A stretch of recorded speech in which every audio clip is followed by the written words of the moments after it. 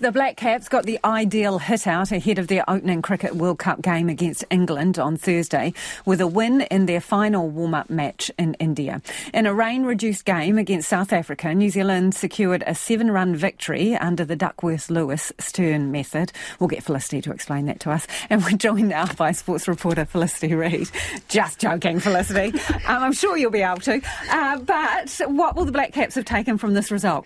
So the DLS method. Yeah, that's what happens when it rains and you have to figure out the score between the two teams. Yeah. So New Zealand batted first, and they probably got a lot of what they actually wanted from this tournament. Well, going into the tournament, they had most of their top order at the crease and they managed to get 321. That was before the rain set in.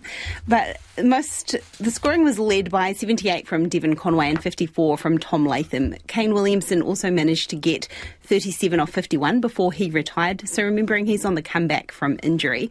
So he also retired in that first warm-up game they played. But in that first warm-up game, he didn't then take the field to do any fielding.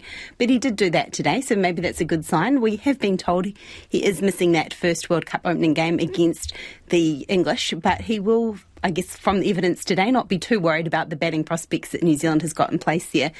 And on the other side of it, they only had 37 overs to bowl at the Proteas before the rain, and New Zealand used 8 different bowlers. Pace bowler Trent Boult and spinners Mitch Santner and Ish Sodhi were managing to get amongst the wickets there. And now that the warm-up games are over, Devon Conway believes their experience on the different wickets in recent weeks will help them at the World Cup, which gets underway in India this week. It's always about assessing conditions very early.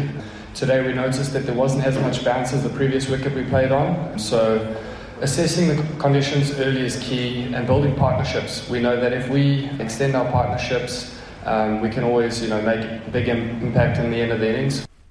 And the Black Caps' first opponent, England, also got a win today over Bangladesh, was helped by Moeen Ali's quickfire half-century, which got them a 4-wicket win. So both teams looking good heading into this World Cup opener.